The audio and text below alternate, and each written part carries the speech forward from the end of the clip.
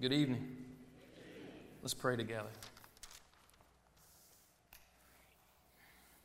Lord, you are the greatest of all time, and you never change, you never waver, you never fail, and you never back down. Lord, you're the author and the finisher of our faith. God, you are the one who was slain from the foundation of the world, and we come to you tonight with hopeful hearts, knowing that you have equipped us in the fight, God, Lord, that you have called us into the battle of the Lord, that you have made us your sons and daughters, your ambassadors for the kingdom. And I pray tonight, Jesus, as we look into the Word, as we peer through the pages of Scripture, I pray that you would soften our hearts, that you would stir our affections, that you would open our eyes to see and our ears to hear and our hearts to receive all that you have for us so that we might not miss a thing. Lord, we're grateful that you've even invited us into your story. It's your story. It's not our story. It's not our narrative. God, it's yours. And you've pinned this thing. So tonight we lay down our pride and we come with humility to your Scripture and we say, speak to us, Lord, in only a way that you can. In the mighty name of Jesus, we pray. Amen. Amen. Isn't it good to be with brothers and sisters in Christ, gathering together, singing anthems about the Lord and His glory? It's a good thing. If you have your Bibles, go with me to 1 Samuel. In your notes, we're going to end up in Matthew 28, 18 through 20. But I want you, if you will, to turn with me to 1 Samuel chapter 16. And if I had to title tonight's sermon, if I had to put some skin on the ideas that we're going to talk about, there would be three phrases, three things that I want you to hear. Number one, we are called. Number two, we are covered. And number three, we are commissioned. And I want to give you this picture from the pages of Scripture, beginning with David. So in 1 Samuel chapter 16, he says this, verse 6. 1 Samuel 16:6. When they came, he looked at Eliab and thought, surely the Lord has anointed this one before him. I want to tell you what's going on. Samuel, the prophet, is going to anoint the next king. Saul has ruined everything. Saul has rebelled against God. Saul never made God the king of his life, the Lord of his own heart. So Samuel, the Lord sends Samuel out to anoint the next king. So that Samuel comes to the house of Jesse. That's where we are. He says, when they came, he looked on Eliab and thought, surely the Lord has anointed this one. But the Lord said to Samuel, do not look on his appearance or the height of his stature, because I have rejected him. For the Lord sees not as man sees. Somebody say, thank God. I've rejected him, for the Lord sees not as man sees. Man looks on the outward appearance, but the Lord looks on the heart. Then Jesse called Abinadab and made him pass before Samuel. And he said, neither has the Lord chosen this one. And then Jesse made Shammah pass by. And he said, neither has the Lord chosen this one. And Jesse made 7 of his sons pass before Samuel. And Samuel said to Jesse, the Lord has not chosen these.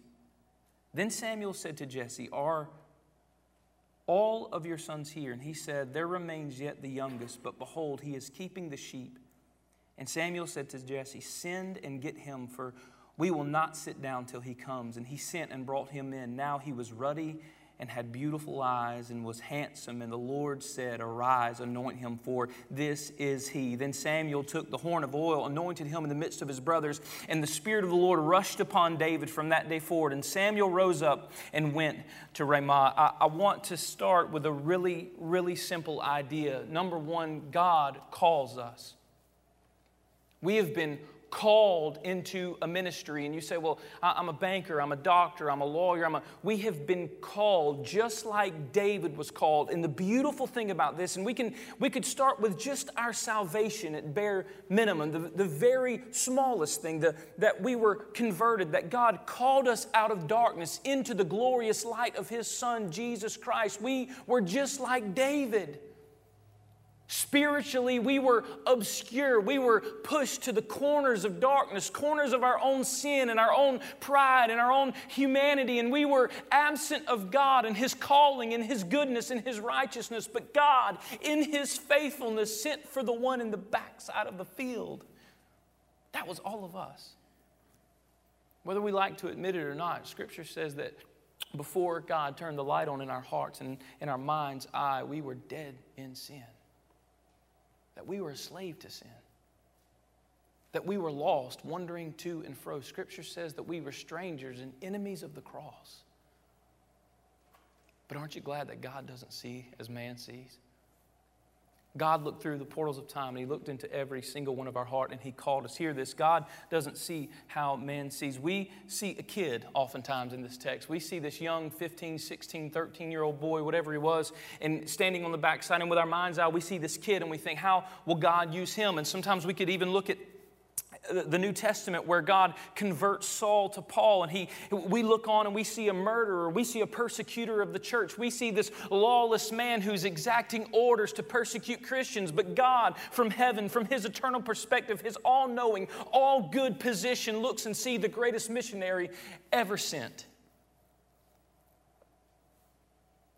We were lawless. We were broken. Without Christ, we were wandering, drifting at sea with absolutely no anchor. But God in His faithfulness, just like He did with David, just like He did with Paul, reached in and called us to repentance. Because we don't see like God sees, and our thoughts aren't like God's thoughts. I love Isaiah 55. It's one of my absolute favorite verses. In 8 and 9, he says, "For my thoughts are not your thoughts, neither are your ways my ways, declare the Lord. For as the heavens are higher than the earth, so are my ways higher than your ways, and my thoughts are higher than your thoughts." We need to understand something tonight, that we are not God.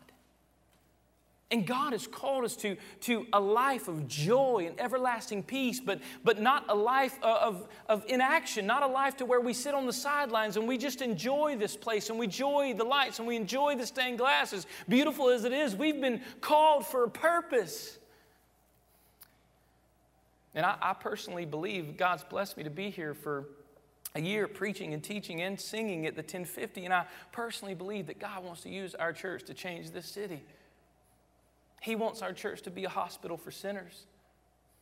He's called us not to just be a pretty building with great facilities, but He's called us to be men and women of the cross who shelter the broken.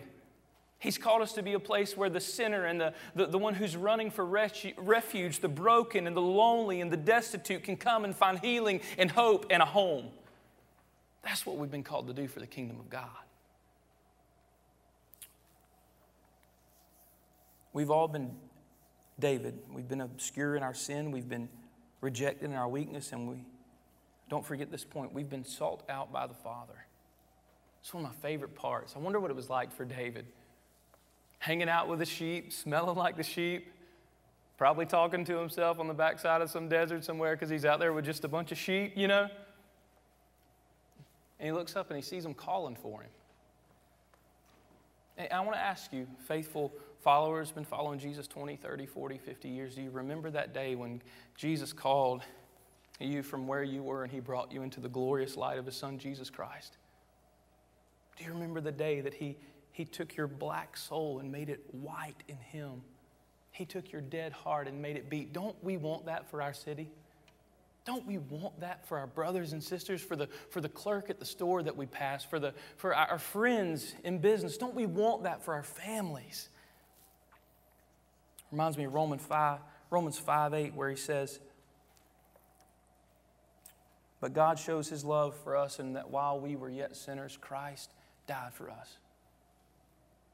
While we were still foolish, like the 16-year-old boy in Scripture in 1 Samuel, while we were still way off in the desert, God had a plan and God had a purpose.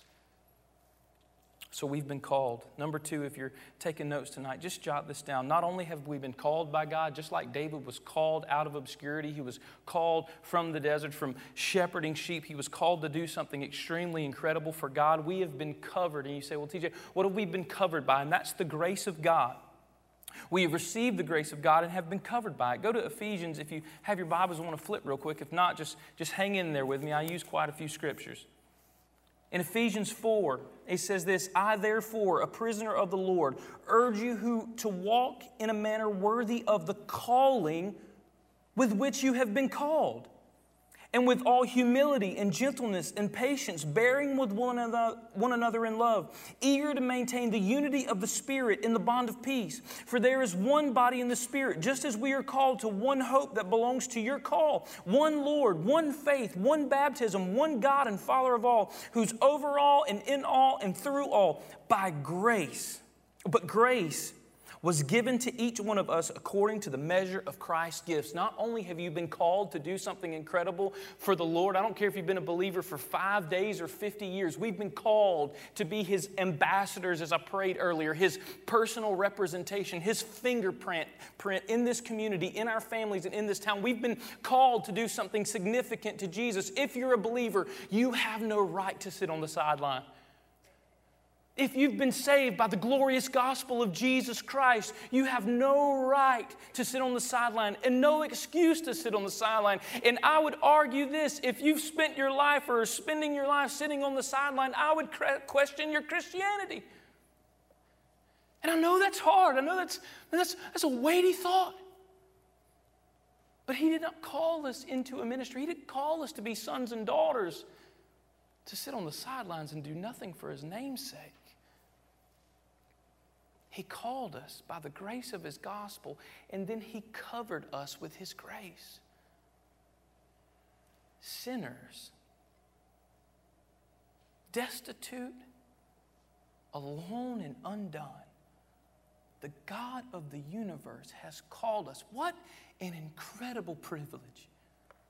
When I think about that, when you think about the one who spun the universe into existence by His word, breathed into Adam, and He took His first breath and saw the garden in the splendor of the Lord, that very same God, the one who split the seas and the one who allowed manna to fall from heaven for the children of Israel, the one who turned water into blood, the one who in the New Testament came and turned water into wine, this very same God has called you right here in Tifton, Georgia, to do something significant for His name's sake. But He hasn't called you and left you alone. He's equipped you and He's given you grace to do it.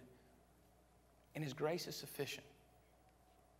No matter how big the task, no matter how lost the friend, no matter how deep the sin, Christ has called you and Christ has covered you with His grace.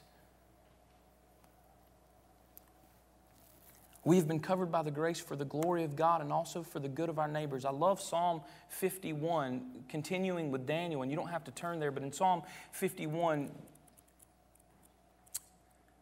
David is repenting of his sin with Bathsheba. That's what the Psalm 51 is. That's his confession. And they did it a little different in David's day. He actually had this psalm sent to the high priest, and they sang his confession in the tabernacle.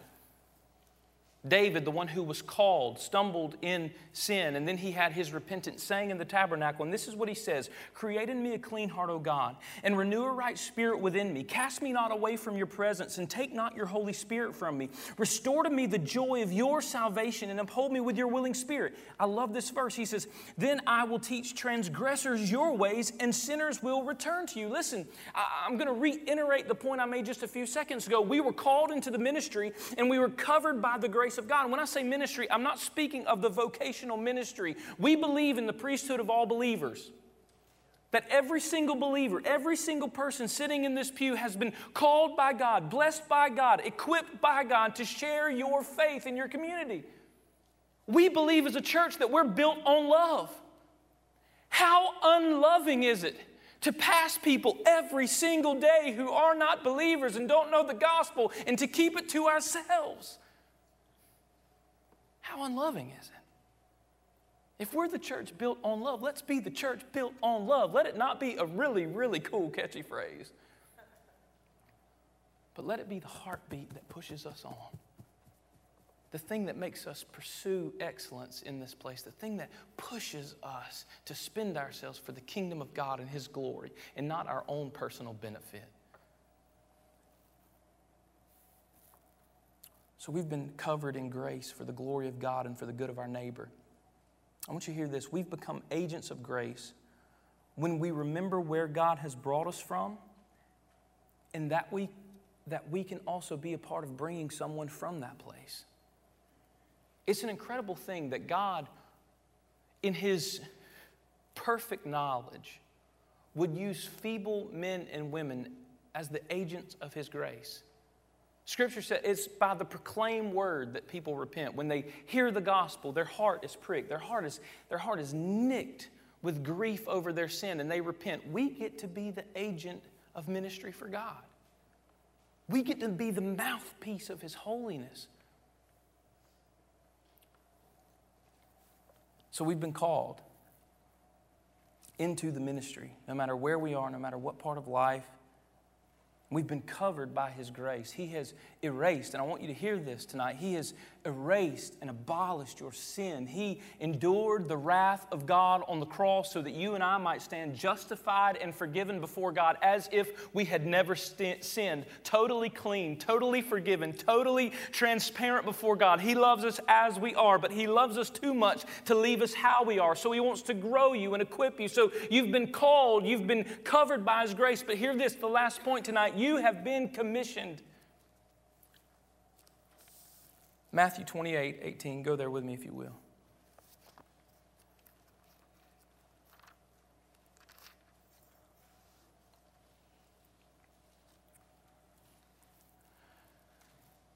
We've been called from obscurity, covered by grace, so that we might carry out this great and glorious commission. I said it earlier, and I feel like I could say it over and over and over again, that we weren't saved just for our own benefit. That God didn't just save us to make us trophies of His glory, and believe me, we are, because it is an incredible thing to take sorry sinners and turn them into sons and daughters. It's an incredible thing. It's something that only God can do. Our own works, our own giving, our own faithfulness could have never won that kind of affirmation and attention and justification and love from God. Our Sunday school attendance or our tithing, none of those things would have ever gained God's acceptance. So it's the most beautiful miracle on the planet that God would even convert sorry people like you and I. It's incredible. But it's as incredible that He would incorporate us into this beautiful ministry. I want you to hear Matthew 28:18, because here's the purpose. Here's why we're here. This is why this building is on the corner of this block in this city. This is why we're here. And if this isn't our aim and our goal, then we're wasting our time, our electricity, and our money. Matthew 28:18. And Jesus came and said to them, all authority in heaven and on earth has been given to me. Go therefore and make disciples of all nations, baptizing them in the name of the Father and of the Son and of the Holy Spirit, teaching them to observe all things that I have commanded you. And behold, I am with you always, even until the end of the age. That is the aim and goal and point of where we're going together.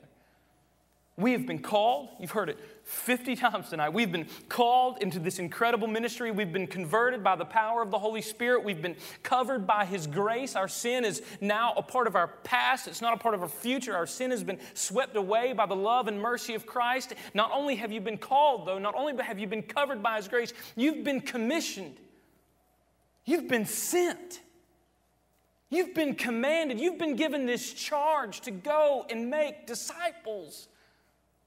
I challenged a few weeks in the 1050. I said, listen, if a year from now we're still sitting here and your buddy's on your left and your buddy's on the right and we've reached nobody new, we've seen no one won to the Lord and no one grown in their relationship with Jesus, then we're just a bunch of ivory towers of exegesis who know a lot about God but don't really do anything for Him. That's not what we're called to.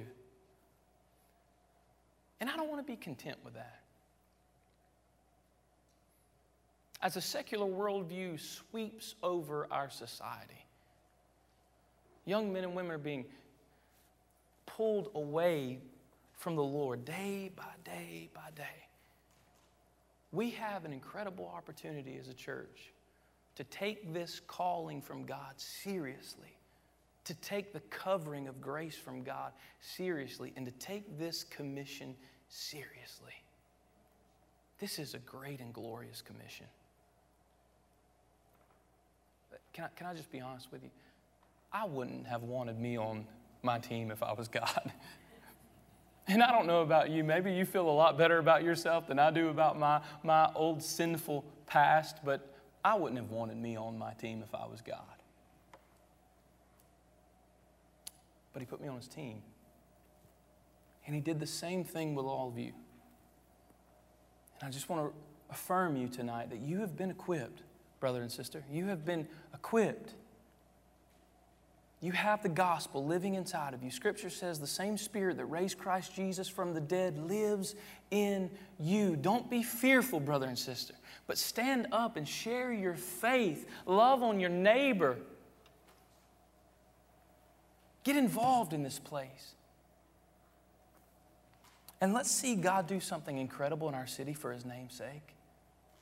Not for the name of First Baptist or for our reputation or so that people pat us on the back or so that the association thinks we're some great church or we turn in good numbers at the end of the year. Throw all of that junk out the window. Let's be busy about winning people to Christ, and all of those things take care of themselves. Let's be busy and serious about the call on our life, right where you are. As a discipler of your family, as your sons and daughters and grandchildren, as a discipler at work for your even your employer, let them see Christ in you in such a way that it begins to draw their heart to Him. Be Christ in your community, Christ in us, the hope of glory. Take your calling serious. Take it serious. And take the grace of God and His covering serious, and take this commission serious. Scripture says that we should work while it is day, because it will soon be night. There's another piece of Scripture that talks about the harvest being white and ready, but the laborers being few. Tonight I want to pray over you, and we're going to wind up, and we're going to have a time of invitation, but I want to challenge you. I want to just charge you with this. Would you just pray that God would break your heart for the harvest? Would you ask God in His faithfulness to break your heart for what breaks His, and to no longer be content with sitting on the sidelines? And if you have been sitting on the sidelines, if you've been just enjoying the benefits and consuming here at this church, would you pray that God would break your heart to do something great for His namesake in our city, so that lost, abandoned, broken, rejected sinners might know the same hope that we've experienced in Him? Can we pray that together? God, break our hearts. God, don't let us be sideline Christians. Let me pray for you and we'll respond.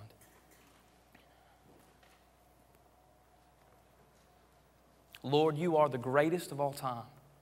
We pray that, we believe that, we cling to that, we hope in that.